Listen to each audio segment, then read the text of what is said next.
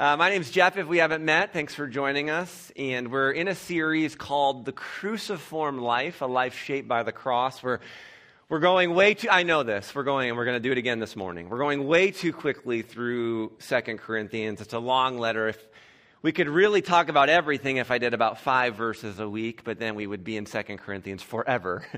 So we do too big of chunks, and I don't get to talk about everything. But it just hopefully gives you enough of an understanding of the letter, a familiarity with it, and maybe of a curiosity. Oh, I didn't know that was in there. Even today, I hope, even at some of the stuff we talk about, it'll make you curious to spend a little bit more time, because as I'll talk about, this passage is uniquely important to me.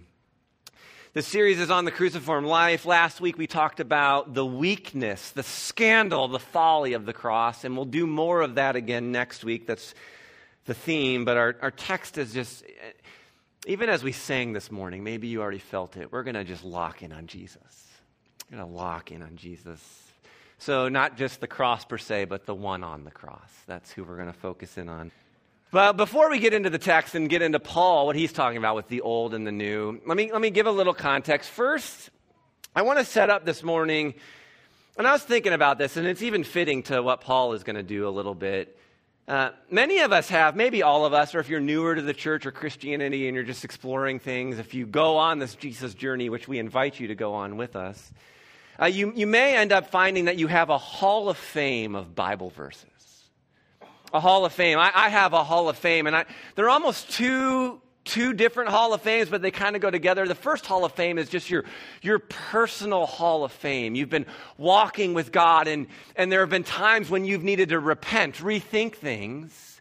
You've learned things in your family of origin or just living in what we call modern day Babylon, and you need to rethink things. And in moments of deep need in your life, the Spirit of God has just directed you. Maybe you've gone to church and you've heard a sermon, or you've just in your own devotional time, or a friend pointed you to a Bible verse that was exactly what you needed. Personal hall of fame. Or you're in a place of despair and you need hope.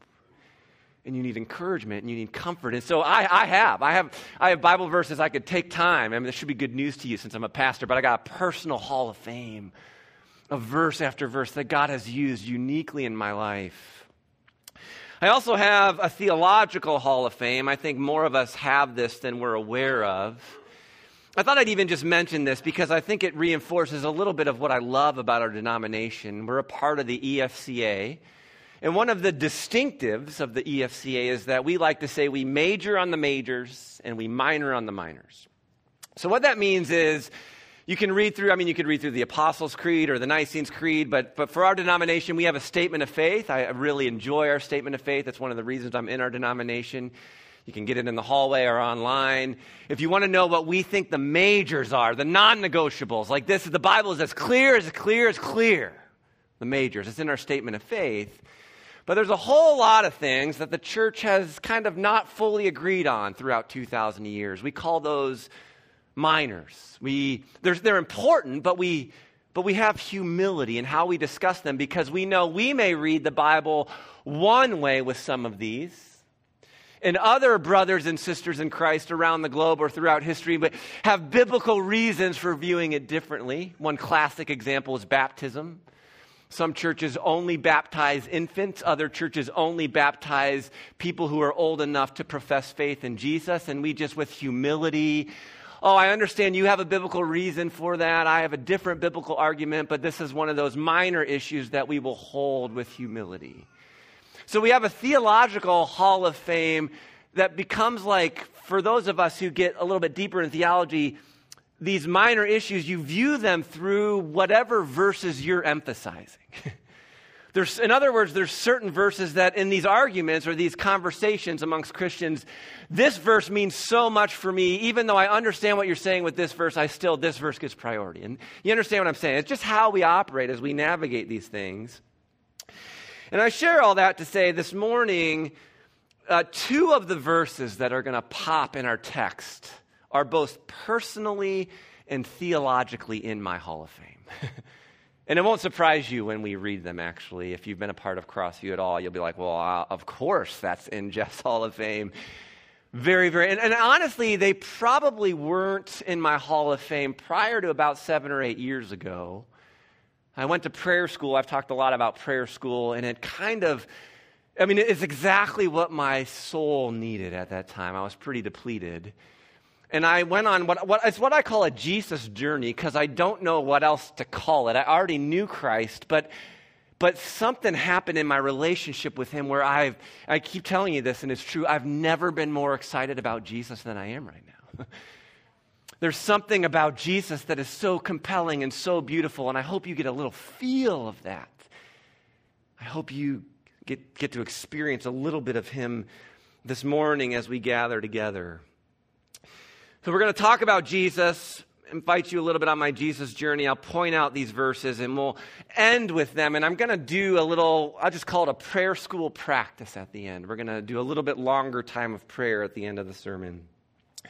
But into the text, we're entering into the middle of a fight. If you haven't been with us in this series, Paul is kind of in an argument with the church in Corinth. And if you've ever walked into the kitchen and two relatives are arguing and you don't know what they're arguing about or why it started, you just know they're arguing. That's a bit of what happens when we pick up 2 Corinthians. Paul is defending his apostleship. Again, we talked more about this last week and we will again next week. The Corinthians have some other people who have come from the outside who are happy to point out the weakness of Paul and his ministry and the nature of his ministry, his apostleship, and their own strengths. We'll get into this very strongly at the end of the letter. And so Paul is defending the weakness of his gospel because of the power of the Spirit present. He has no problem with his weakness because for him, Jesus on the cross is the most beautiful thing you could ever imagine. And he will not budge on that for Paul. So he's defending his gospel, and he's also trying to correct some of these opponents who have come from, I think we're kind of guessing a little bit, but they've come from the outside of the church, and they're challenging Paul, and they're kind of leading the church astray a little bit. And then Paul is really challenging that. And so one of the things, as the letter unfolds, it seems, is that these false teachers who have come into Corinth They're emphasizing, if their Hall of Fame of Scripture would be filled with a lot of Old Testament, Old Covenant stuff. And so what Paul is going to do is try to challenge some of that and correct some of that. Where should our emphasis lie in light of Jesus? So we'll pick up in 2 Corinthians chapter 3, verse 7. Again, we're like mid this like long tangent that began in chapter 2 and is going to run all the way to chapter 7. Paul says the old way, and you can even just, the old covenant, you can imagine the tablets and the 10 Commandments with Moses. The old way with laws etched in stone led to death.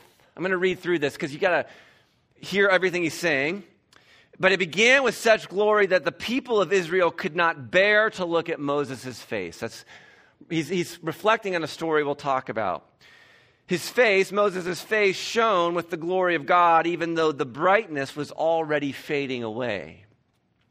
Shouldn't we expect far greater glory under the new way, this new covenant, this new thing happening in Jesus, now that the Holy Spirit is giving life? And again, Paul, I know my ministry looks weak. I'm following a crucified Messiah, but the Spirit of God has come. And the Spirit is all the power you'll ever need, right? He gives life. If the old way, which brings condemnation, was glorious, and it's interesting if you're paying attention to what Paul's doing here, how much more glorious is the new way, which makes us right with God? In fact, that first glory was not glorious at all compared with the overwhelming glory of the new way. So if the old way, which has been replaced, was glorious, how much more glorious is the new, which remains forever? It's one of the things that if you read Paul closely through his letters to the churches, Paul will never put the old covenant down. He will always view the gifts that God gave his people Israel as beautiful, as good. It's still glorious. Moses was talking with the one and only true living God, the creator of all things. Paul will not ever put it down. He's just going to put it into a new perspective and say, but what we now know in Jesus? What what we now know in Jesus is so much better. Let's keep reading. Since this new way gives us such confidence, we can be very bold. And he's leaning into this relationship with God. We have boldness, we have confidence, we have hope, we have freedom. What do we say sometimes here at Crossview? When you get to know Jesus and the kind of relationship that the one true God is inviting you into, you find out that in the presence of God, because of who God has revealed himself to be through Jesus on the cross, you and I have nothing to hide. We have nothing to fear. And I want you to think about being in a relationship like this. You no longer have anything to prove. You don't have to organize your life around pleasing anyone. You just have confidence and boldness and freedom to enter into the very presence of God himself. The safest person you will ever know. The most trustworthy. I mean, he says he's gentle. He's powerful. He's gentle. And that's who God is. He says, verse 13, we are not like Moses, who put a veil over his face, and the veil is what we're going to hone in on. So the people of Israel would not see the glory, even though it was destined to fade away or come to an end, because the old covenant and the new covenant don't exist side by side. Jesus has completed the old covenant, so something radically new is happening. Verse 14, this is really the issue for Paul and for Moses.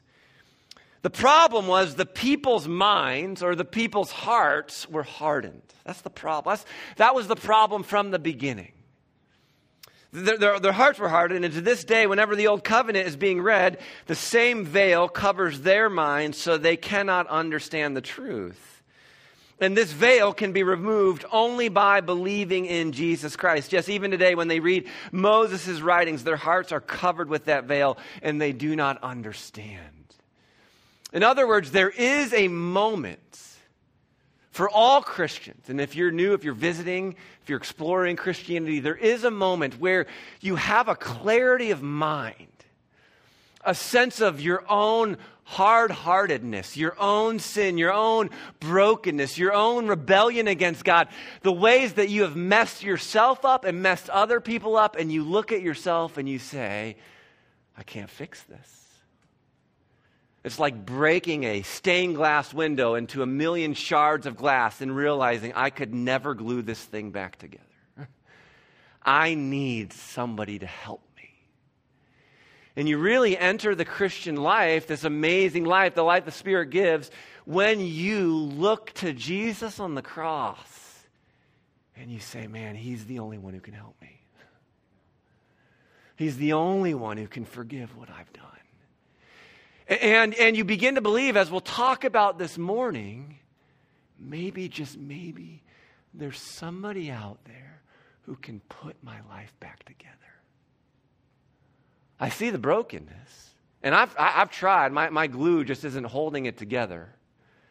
But Jesus, I'm going to put my hope in Jesus. I'm going to trust in Jesus to put me back together, to make me right. That's what Paul is saying.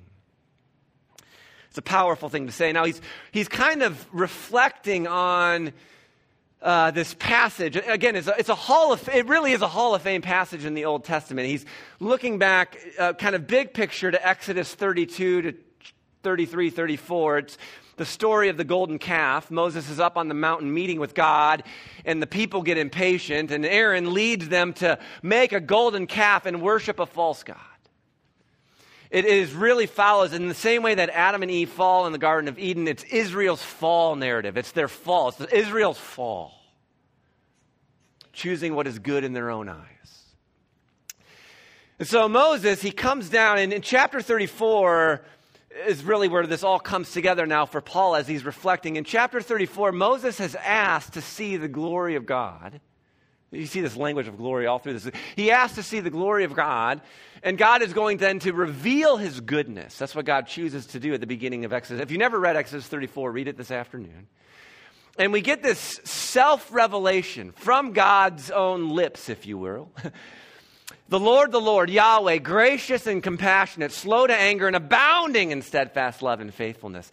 And I say Hall of Fame because that passage is the most quoted passage by the Old Testament authors in the rest of the Old Testament. I mean, the people of Israel keep going back to the beginning of Exodus 34 to remind themselves, to reflect on who God is. It's God's self-revelation. Now, one of the things that then Paul is drawing on is as Moses is in the presence of God, and this is something that you and I need to, understand. Moses is kind of glowing. The glory of God, the character of God, the goodness of God, the mercy of God, the love of God is rubbing off on Moses, and it's visible. Literally visible.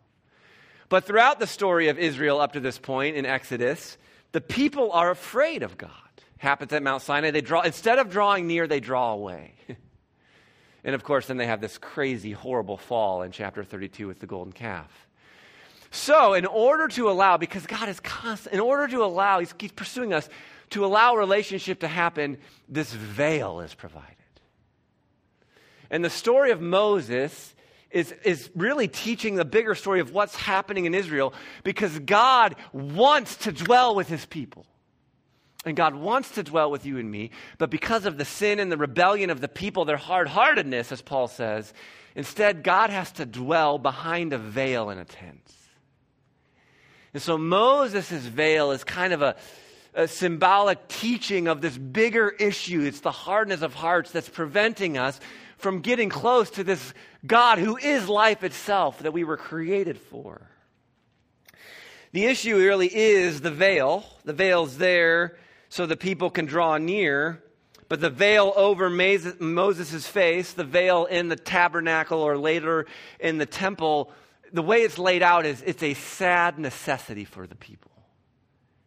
You and I should be sad that we have a veil that keeps us from seeing the glory of God. That's how the Old Testament story, that's what's being, and what Paul is saying is, you read through the Gospels, when Christ Jesus dies, the veil is torn in two, right? And so now we don't have anything. You just you trust in Jesus and what He's done for you on the cross, and now no veil is necessary. And we somehow, and we'll get into this as we keep going through the passage, we somehow have this opportunity to enter into the very presence, to see the glory of God. But how do we do that? So let's keep reading. Verse 16. Whenever someone returns to the Lord, the veil is taken away. So Paul is using the story to make this point, right? You turn to Jesus, and now the veil's gone. It's no longer a necessity. We can draw right into the presence of God. For the Lord is the Spirit, and wherever the Spirit of the Lord is, there is freedom. There is, again, this confidence, this boldness, this safety, this just step and nothing to hide. I know I've done wrong, but now that I know God's heart for me through what Jesus did on the cross, I can just come right up to you. And I can be near, and I can allow your forgiveness and your mercy and your healing to wash over me and make me whole again. I've been infected with this disease of sin, and the good doctor is going to set my soul right? Good physician. Verse 18, so this is the first of my 2 Hall of Fame verses. So all of us who have had that veil removed, we've turned to Jesus. So the veil's been removed by God for us. Look at what he says. You and I, if we've turned to Jesus, we can now see and reflect the glory of the Lord. We can see and reflect the glory of the Lord. And the Lord, again, who is the Spirit, Paul, your apostleship is weak, your ministry is weak. Paul says, that's fine. I follow a crucified Messiah, but the Spirit is strong. Look at what the Spirit of God does. The Lord, the Spirit, makes us more and more like Him as we are changed into His glorious image. For me, first of all, as a human being, and then as a pastor, that verse just resonates in my heart because it means you and I can change. First of all, I look in the mirror and I know, and honestly, the older I get, unfortunately, the more broken I know I am. I just get more honest with myself about how I stop pretending. I'm just a mess. I'm a mess. But then I read something like this, and there's something going on where if I spend time with Jesus, I can change. And I'm not just changing into any old thing that I dream up. No. This is my standard of beauty, and I'm becoming more and more like him. And then believe it or not, as a pastor, sometimes it's good for me to know that other people can change too. People who are sincerely following Jesus, and I will say that's been true. I mean, if you're visiting Cross, we are not a perfect church. We are not. We do some things really well. We have a lot of areas to grow in. We have plenty to confess and repent of. But I will tell you one thing. I will tell you with all my heart, we love Jesus. And in all of our mess, we are becoming more and more like him, both individually and I think collectively, which actually I think is a big part of Paul's heart. But you can change. If you look in the mirror and you don't think you can change, memorize this verse. Look upon Jesus. Become more and more like him. And you need Jesus. It doesn't happen without Jesus. You can read all the self-help books you want. Good luck with that. And in 5 years when you're burned out and it didn't work, come back and we'll talk about Jesus. You need Jesus. You can change, but guess what? The people in your life around you that are driving you crazy, if you can learn to reflect the love of Jesus that he has given you, you may be a part of Christ Jesus changing their life because they can change too. If they don't know about Jesus, you might have to learn a little bit from our high school students and tell them. You can pray for opportunities. Tell them about Jesus. And then show them there's another way, a beautiful way, a way that leads to life. I love this verse. All right, chapter 4. I've got to keep moving here. I'm going to just read through these verses relatively quickly. Therefore, since God in his mercy has given us this new way, this new covenant, this new way, that we don't need a veil anymore. We never give up. Why would we? And we're going to unpack this more next week. Why he's talking about he never gives up. We reject all shameful deeds and underhanded methods. I'd love to say more about that, but another day. We don't try to trick anyone or distort the word of God. We tell the truth about God, and all who are honest know this. Again, he's defending his ministry. Verse 3, if the good news we preach is hidden behind a veil, it is hidden only from people who are perishing. Only the people who haven't turned to Christ. Once you turn to Christ, the veil's removed. Satan, who is the lowercase g god of this world, has blinded the minds of those who don't believe. We talked about this in our last series. The demonic in our world brings about a disorder of destruction. And then the crafty satanic in our world comes to us with a false order that promises life but only delivers death. It comes with a false light. It comes like as almost trying to present as an angel of light in the darkness, but it's just more darkness. It's a false order. It's not the real thing. Jesus Christ has come to rescue us and give us the real thing. They don't understand this message about the glory of Christ, who is, listen to this, the exact likeness of God. Jesus Christ is the exact likeness of God. If you want to know who God is, look at Jesus. If you want to know what perfect theology is, I mean, you can look at statements of faith and creeds and so forth, but the best presentation of theology in all its perfection is the person of Jesus Christ. Just get to know Jesus and you'll know everything you need to know. Verse 5, you see, we don't go around preaching about ourselves. I love this verse. We preach that Jesus Christ is Lord, and we ourselves are your servants for Jesus' sake. I mean, even there, if you were with us in our last series, it was a theme. We went through Babylon and kind of this satanic ordering of the world all the way back to the Tower of Babel, right? Like, we looked at the story in the Bible, and one of the themes that I didn't expect to see, but made a ton of sense, text after text on Babylon, and I said this over and over, you heard me, but in Babylon, we're trying to win some game, and in order to win, we're being trained and taught to push others down in order to lift ourselves up. We do it on an individual level. We do it on a community level. Sometimes we do it on a national level. We're going to push other people down in order to lift ourselves up. It's the way of Babylon. And it came up again and again and again. And even here, Paul is saying, I'm an apostle. I planted this church. And guess what? There's only one Lord. His name is Jesus, and I'm your servant. That's what Paul says. It is radically different. It is an upside-down kingdom. The rest of the world doesn't operate this way, but this is the way the kingdom works. And Paul will not budge. I'm not your Lord. He said a couple weeks ago, I'm not going to lord it over you and tell you what to do. I'm your servant. There's only one Lord. His name's Jesus. And then our final verse, which is where we're going to sit for a few minutes. It's another Hall of Fame verse for me. For God who said, let there be light in the darkness. I mean, it's the creator God. It's the one and only God. But also speaking into the darkness of our world, let there be light.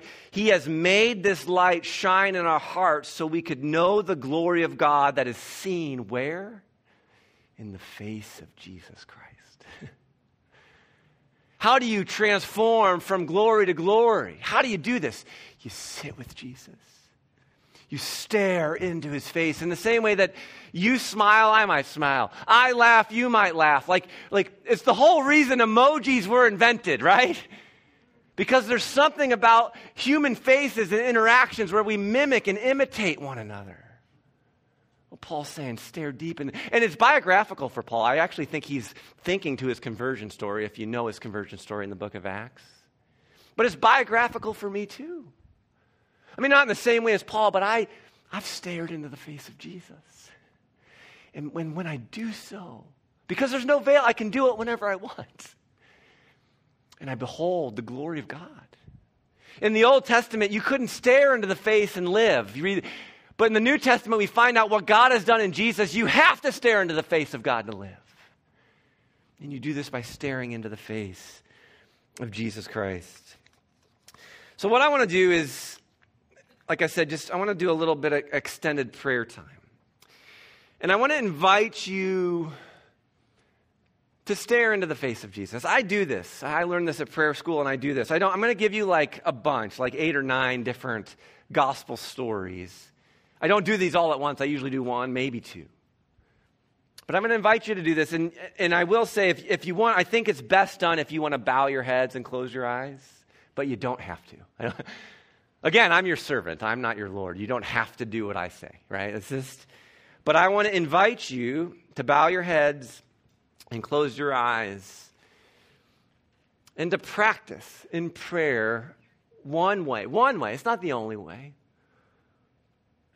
I mean, I think if you want, if I study the teachings of Jesus, go serve the poor and you'll stare into the face of Christ. I think Jesus says that himself. But for this morning, we're here to gather together.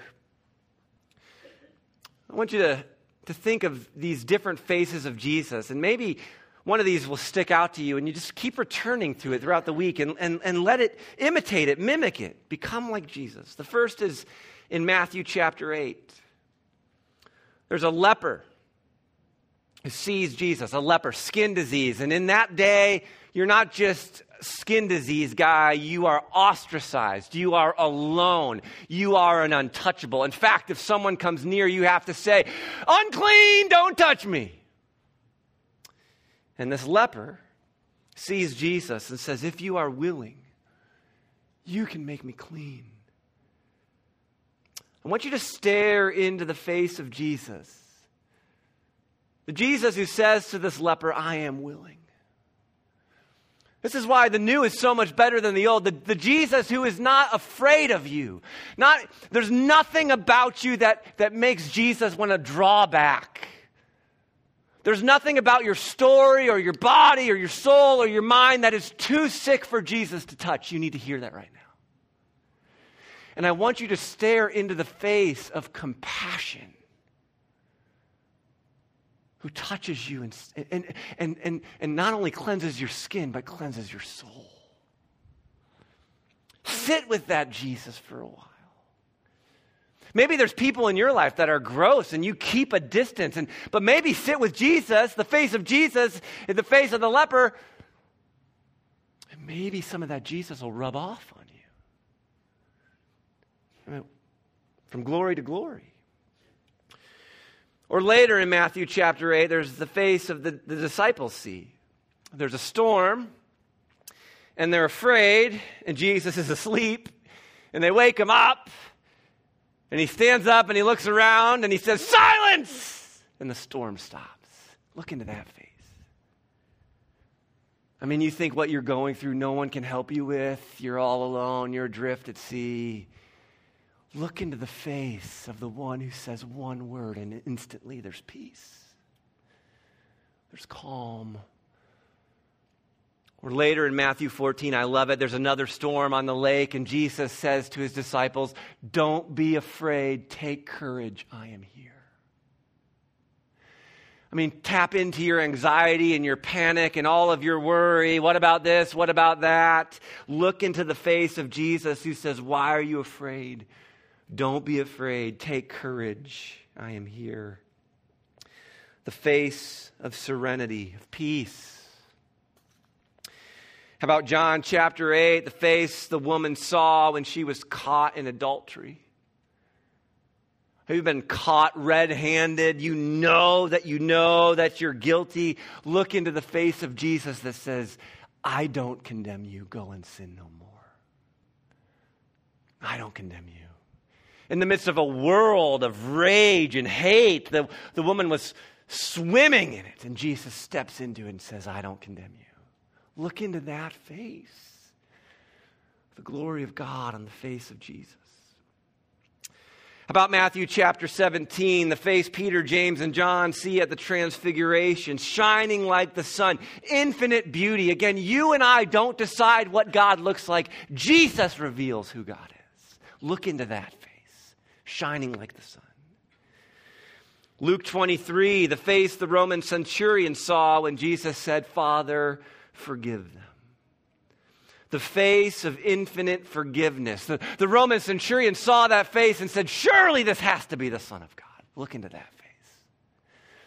A face that instead of building up vengeance and retaliation responds with forgiveness and mercy. Look into that face. And then, church, believe it. I know for many of you, you have no problem believing that Jesus will forgive other people's sins, but you don't believe he'll forgive yours. He will. You need to sit with Jesus and let him set you free. How about the face Mary sees Easter morning? The face of eternal life. The face that caused death to die. The face of new creation. She says, where have you laid his body? To the gardener. And then he says her name, Mary, and she knows it's him. Jesus comes to you and he says your name. Look into the face that's caused death to die. Filled death with his life. Look into that face. And then think about it. If you don't have to be afraid of death anymore, what do you have to be afraid of? Look into that face. How about the face? Some of you are ready to do something. Look at the face of Jesus. You know, Peter and Andrew, James and John on the shore fishing, and Jesus says, follow me and I will make you fishers of men. Look into that face. He's inviting you into great purpose. He has work for you to do. The face at the Great Commission, go and make disciples of all nations. Look into that face. Jesus, in the midst of your meaninglessness and your boredom and your constant search for comfort and entertainment, no, turn away from that and look into the face of Jesus who says, take up your cross and follow me. Look into that face. What do you see? I think you'll see life. And finally, again, I guess it doesn't matter where you're at in your spiritual journey. But in Matthew 16, Jesus looks at his disciples and says, who do you say that I am? Maybe that's where some of you start this morning. Maybe that's where you're at on your journey. Look into the face of Jesus. He's asking you. It's not a question you can avoid. You've made eye contact. Who do you say that I am? I mean, answer that question. Look into his eyes of love and mercy and respond to Jesus.